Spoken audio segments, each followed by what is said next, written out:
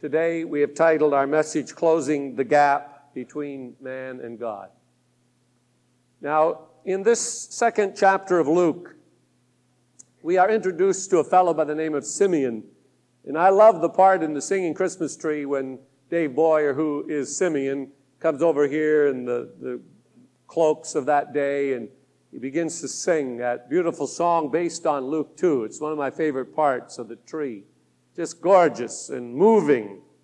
And I want you to notice in these first three verses we read, 25, 26, and 27, the emphasis.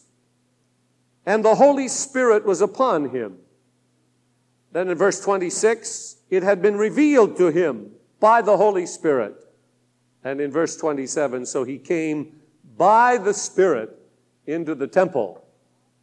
It's obvious that Simeon recognized Jesus as the light of the world by divine revelation, by the Holy Spirit. And you cannot really understand or appreciate Christmas without the Holy Spirit.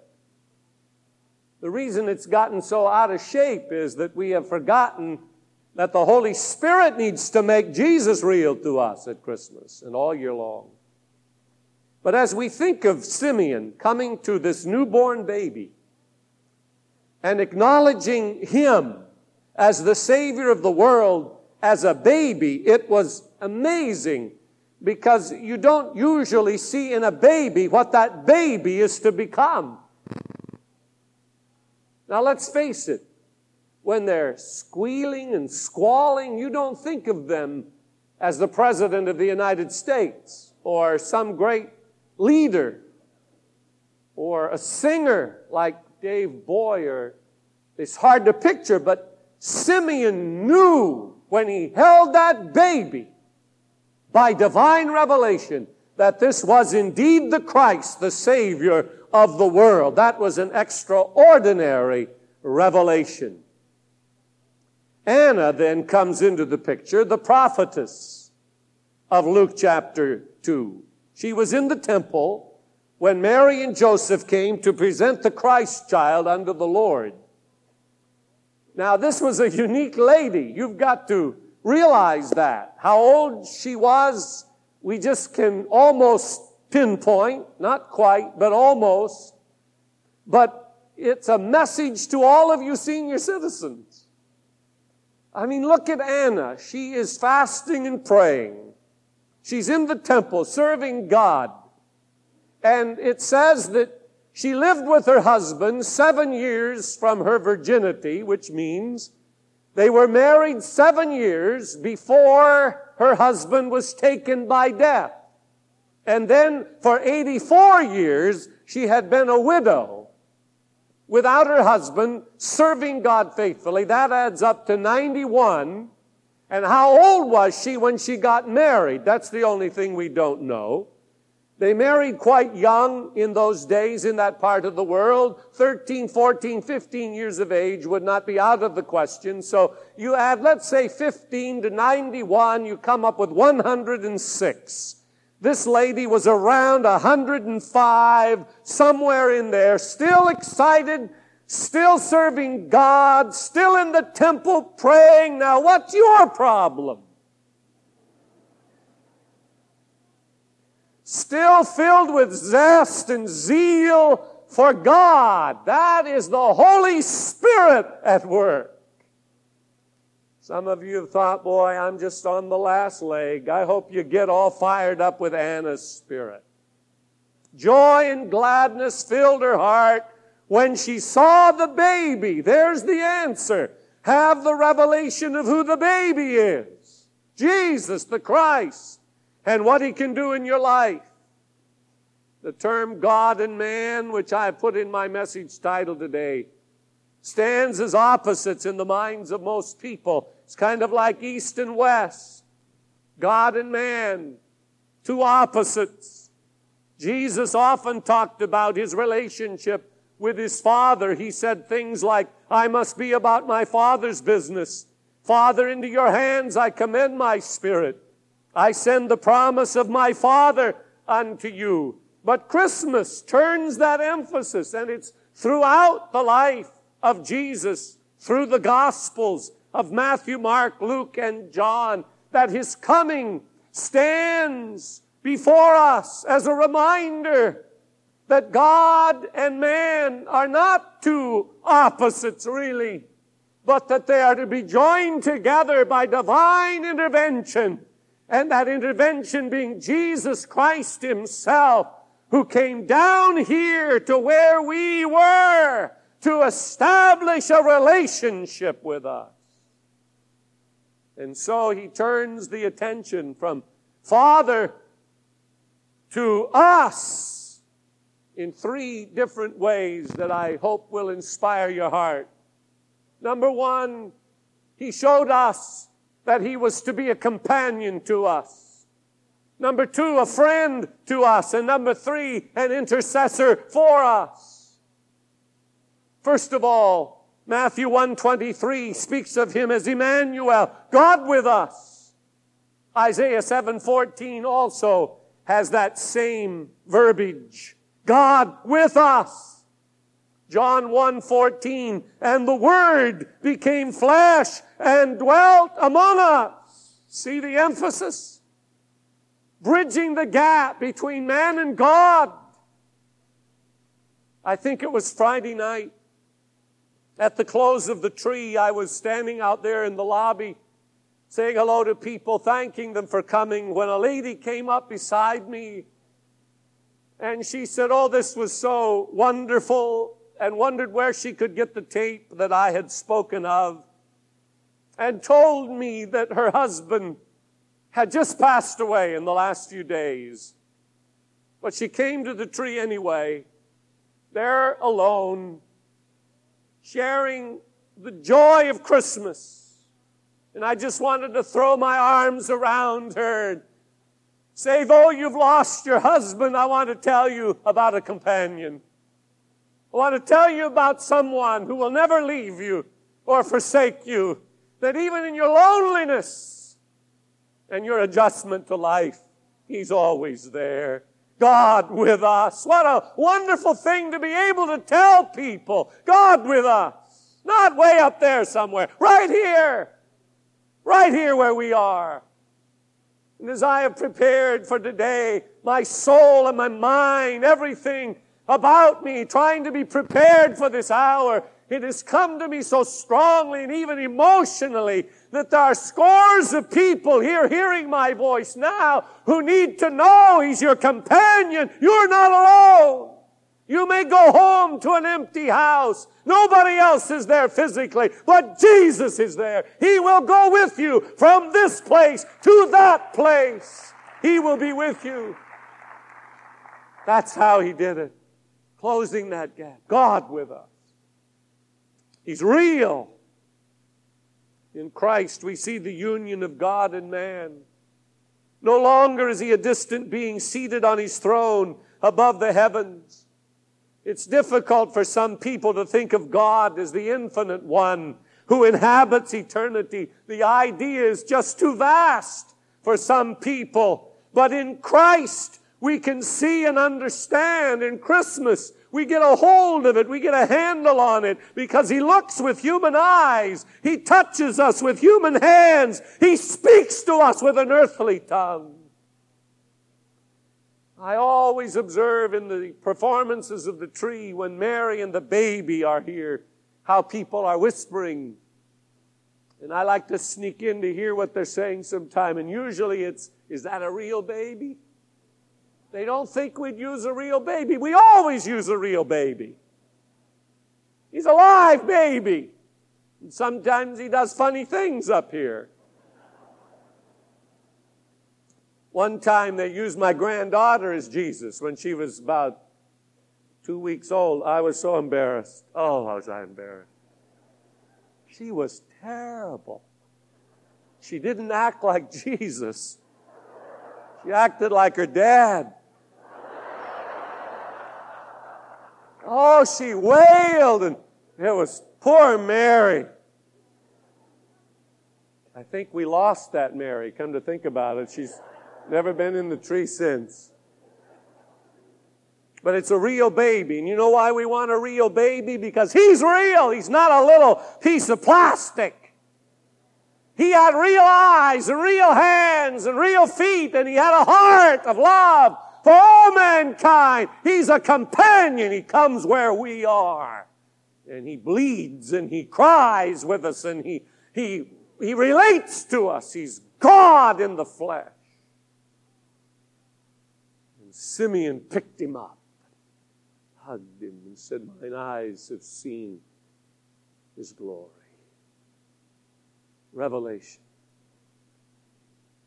I know the difference between two lovers writing letters and two lovers being together. I'll tell you, I'll take being together as against the letters any day. Huh? I had to go through that for 6 months before marriage. I stayed in school. My wife went home working at a bank so I could stay in school. I mean, my girlfriend, before she became my wife. She agreed to this, I guess. And I'll tell you, boy, that was a bum time. Writing those letters, no way was that any kind of substitute for holding her in my arms, being able to touch her.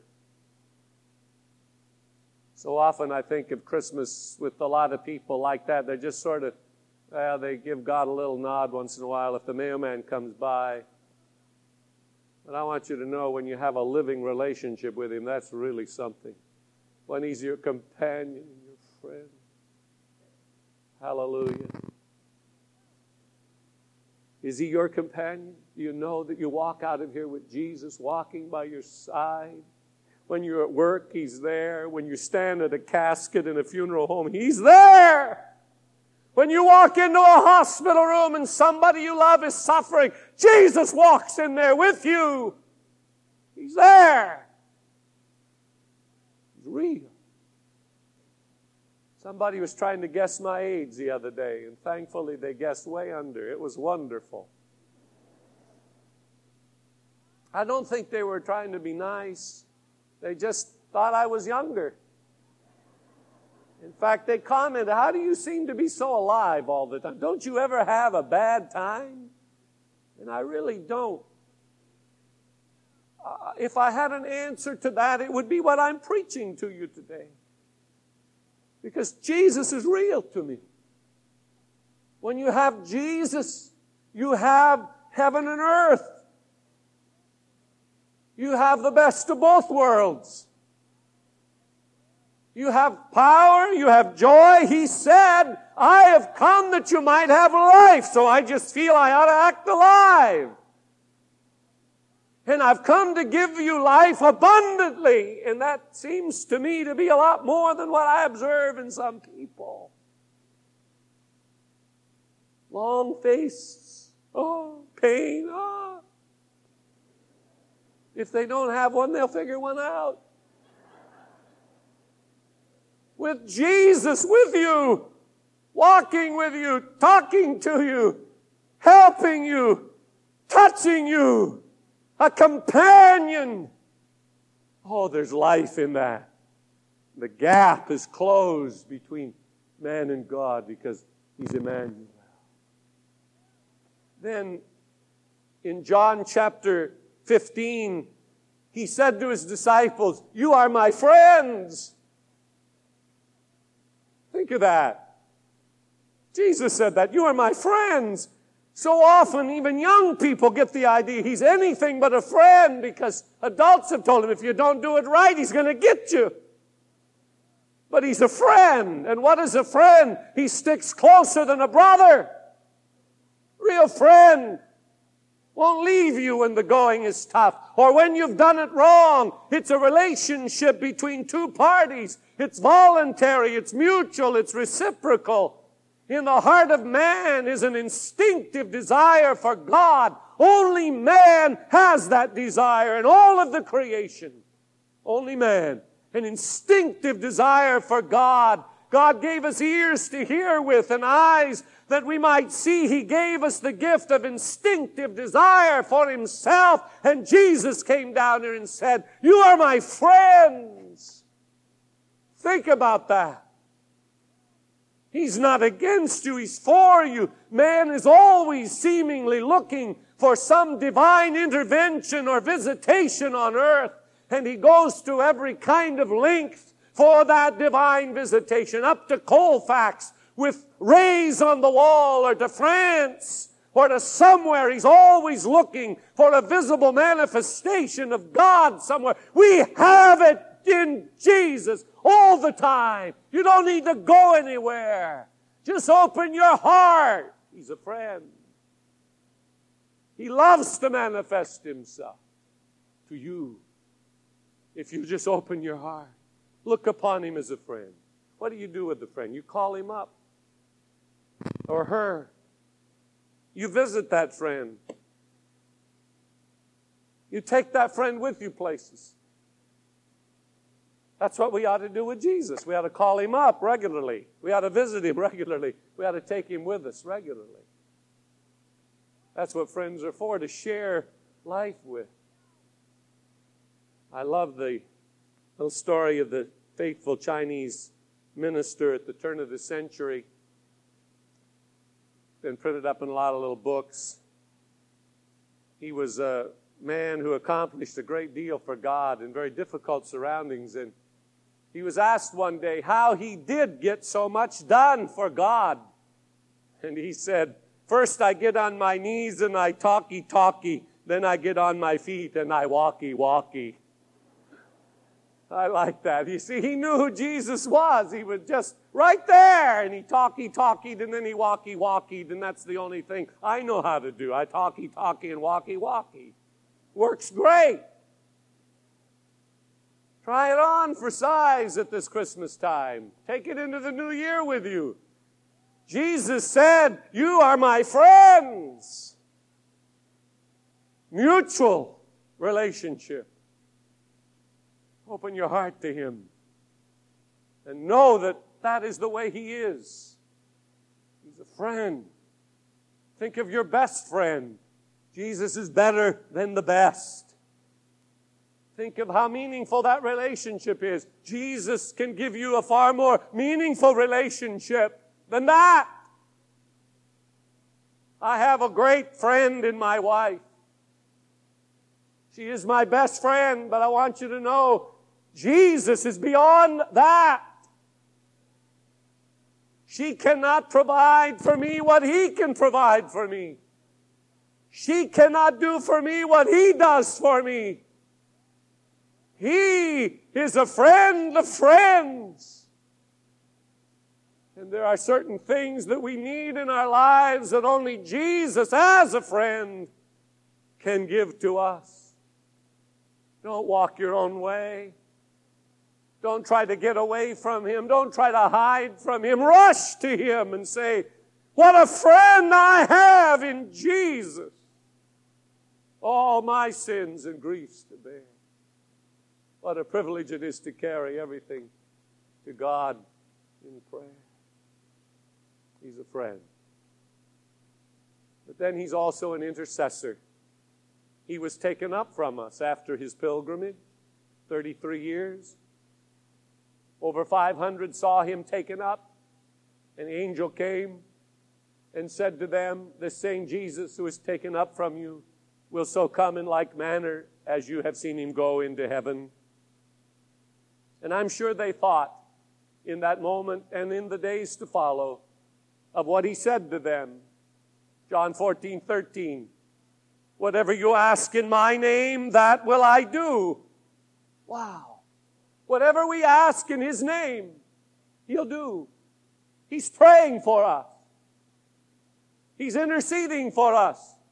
Hebrews 7:25 says he ever lives to make intercession for us. That's why he went away, so he could make intercession for us. He would not be bound by body, time, or space. He was the eternal God.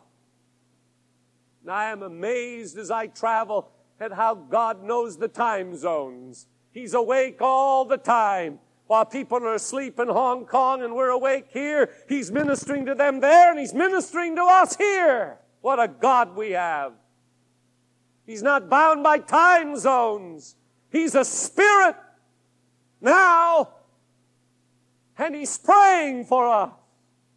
And I need his prayers. And anything I ask in His name, He said He would do.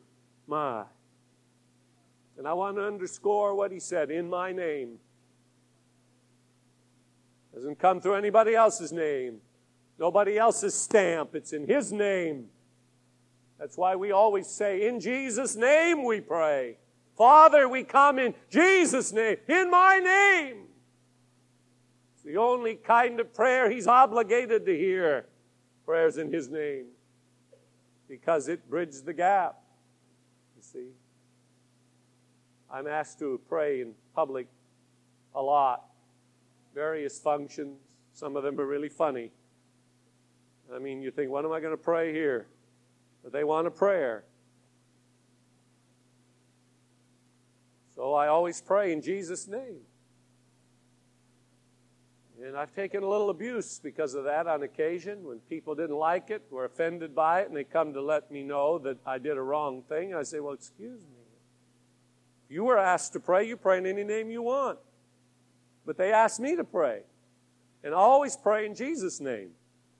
And I just have this knowledge that if you don't pray in His name, the prayer isn't heard. So I want to make sure the prayer is heard. I want God to bless you and all these people here. So if you get invited, you do whatever you want to. But since I was invited, you're going to have to let me do what I know is right. So it's in Jesus' name.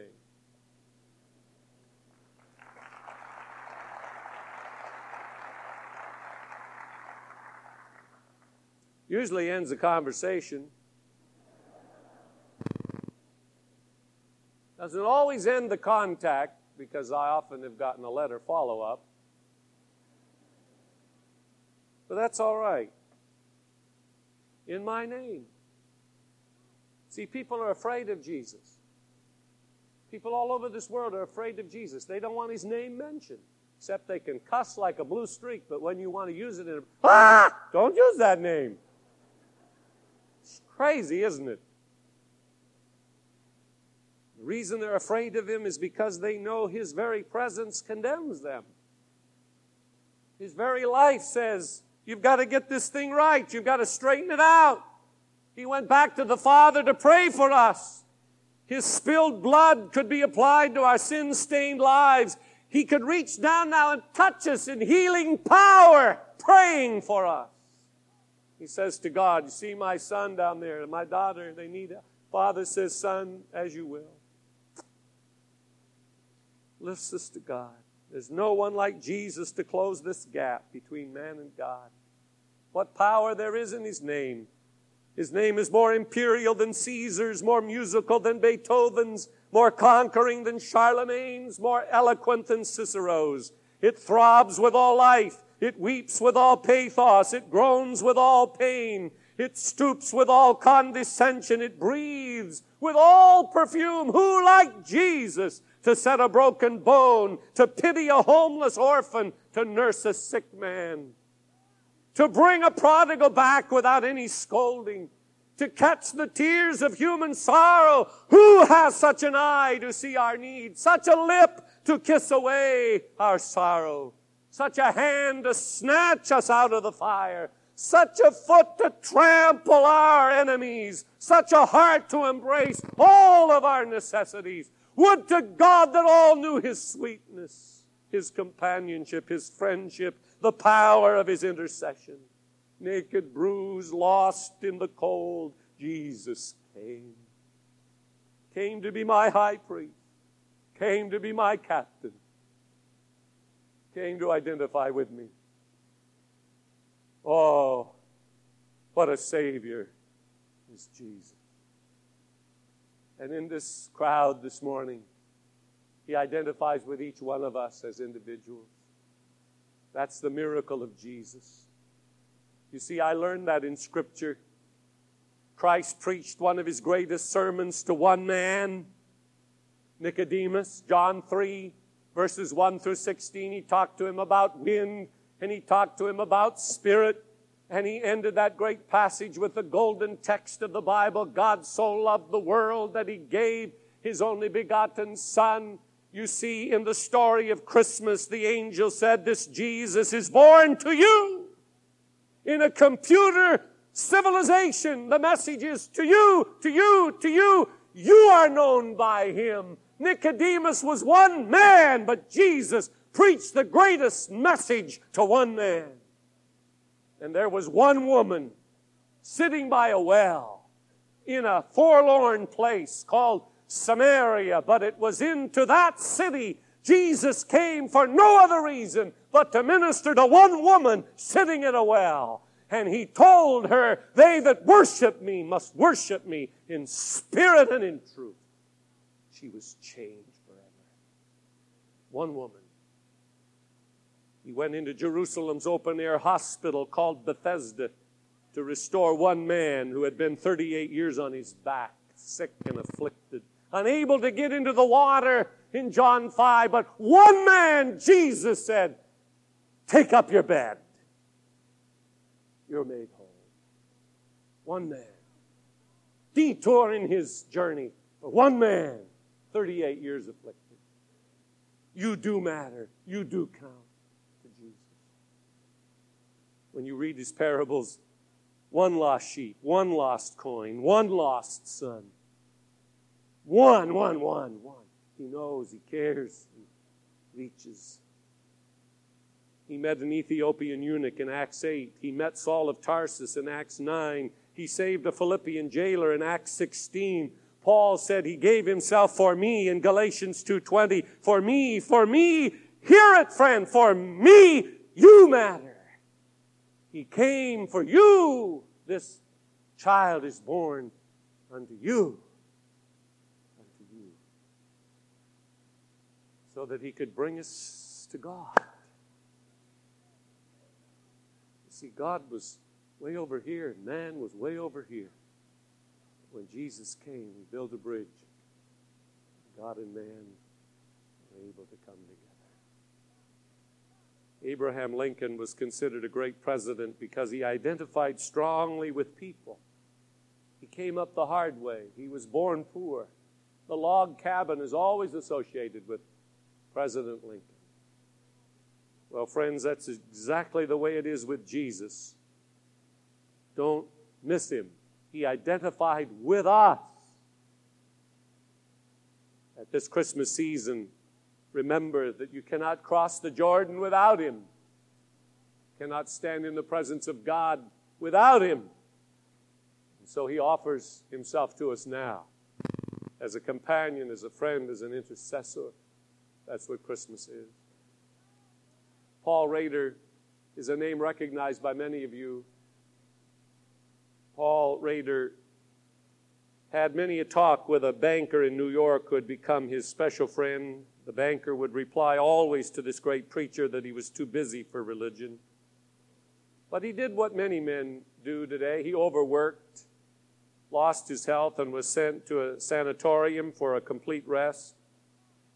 One day, God spoke to Paul Rader about that banker, and the message was very clear. It said, go and speak to the banker. And so Rader left immediately, caught a train, and went to that sanatorium where this banker was now being cared for. As he drew near, he saw the banker standing in the doorway, and the banker cried out, "Oh, Rader, I'm so glad to see you." And Paul said, "I received your telegram." He said, "No, that's impossible. I wrote a telegram begging you to come, but I tore it up. I did not send it." Mr. Rader said, "That may be so, but your message came by way of heaven." He found his friend under deep conviction of sin, and he pointed him to Christ, and on the spot he received Jesus into his heart. And immediately he said, "Rader, did you ever see the sky so blue or the grass so green?" Mr. Rader said, "Sometimes we sing, heaven above is softer blue, earth around is sweeter green. Something lives in every hue Christless eyes have never seen." And with that, his banker friend slumped onto Paul Rader's shoulder and died.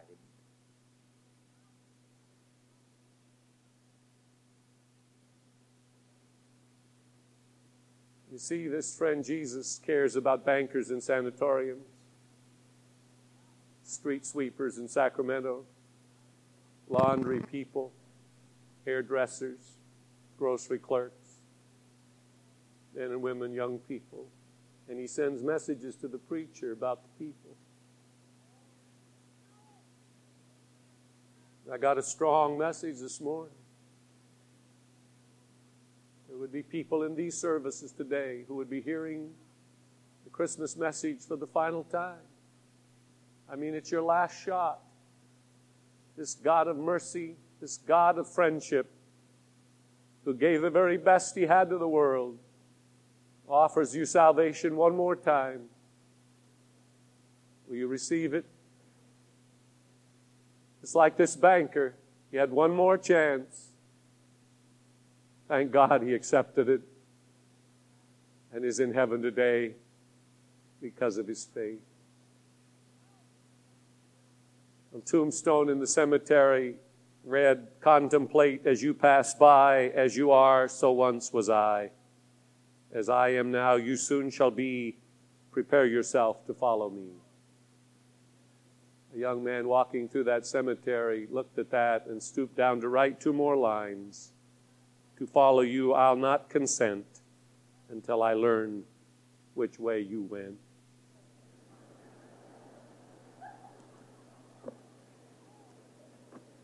Now, I want you to know this preacher will never rest. This preacher will never be satisfied until I know which way you went. The thing that tugs at my heart today and burns in my soul is how many more days do all of you have? To some, this may be the last preacher's voice you ever hear.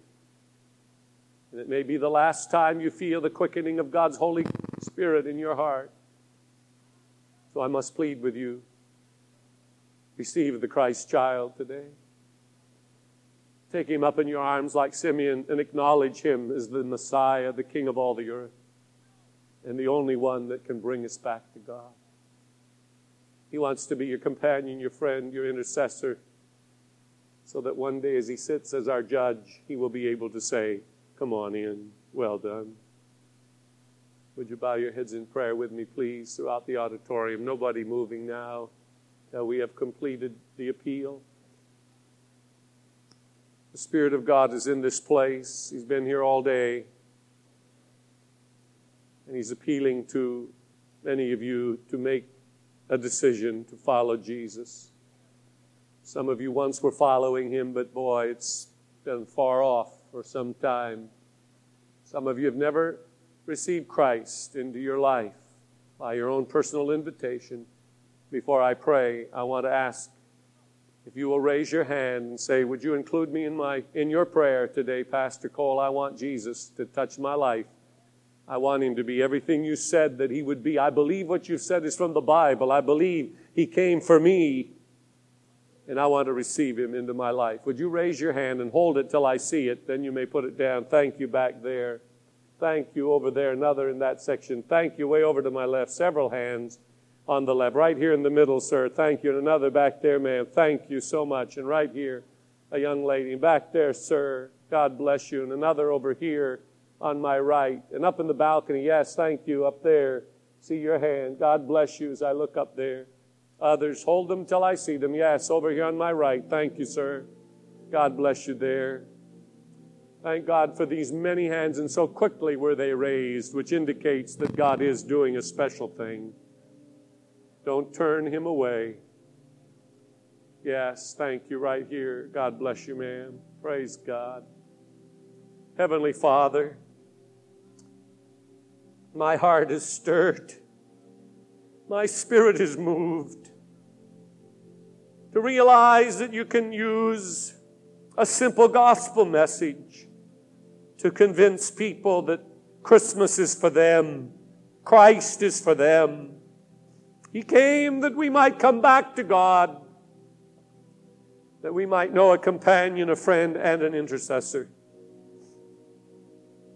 So thank you for these dear people who raised their hands. Would you forgive them of all sin in this moment? As all of us say in our heart, "Lord Jesus, I'm sorry for my sin. Cleanse me and wash me in the blood that flows from Calvary. Bring me back to the Father. Oh God, make me a friend of yours today." Thank you for your cleansing power, Lord. that names are being written down in heaven's book of life in this very moment. We rejoice and we thank you in Jesus' name. And just before we say amen to that prayer, with our heads still bowed, my heart is still stirred for those who feel the loneliness that is so much a part of this season for some. I want to pray for you. Maybe your loved one has just recently gone. Or maybe your loved one just ran out on you and you are alone, and it's an aloneness next to death. I want you to know there's one who loves you. I can't go home with you, but he can, and he will. Would you raise your hand and say, Pastor, would you just include me as you close this service and this prayer? I need that. I am in need of his companionship. Would you just slip your hand up? Yes, so many of you throughout this place. And God sees your hand. Dear Lord. Oh, dear Lord.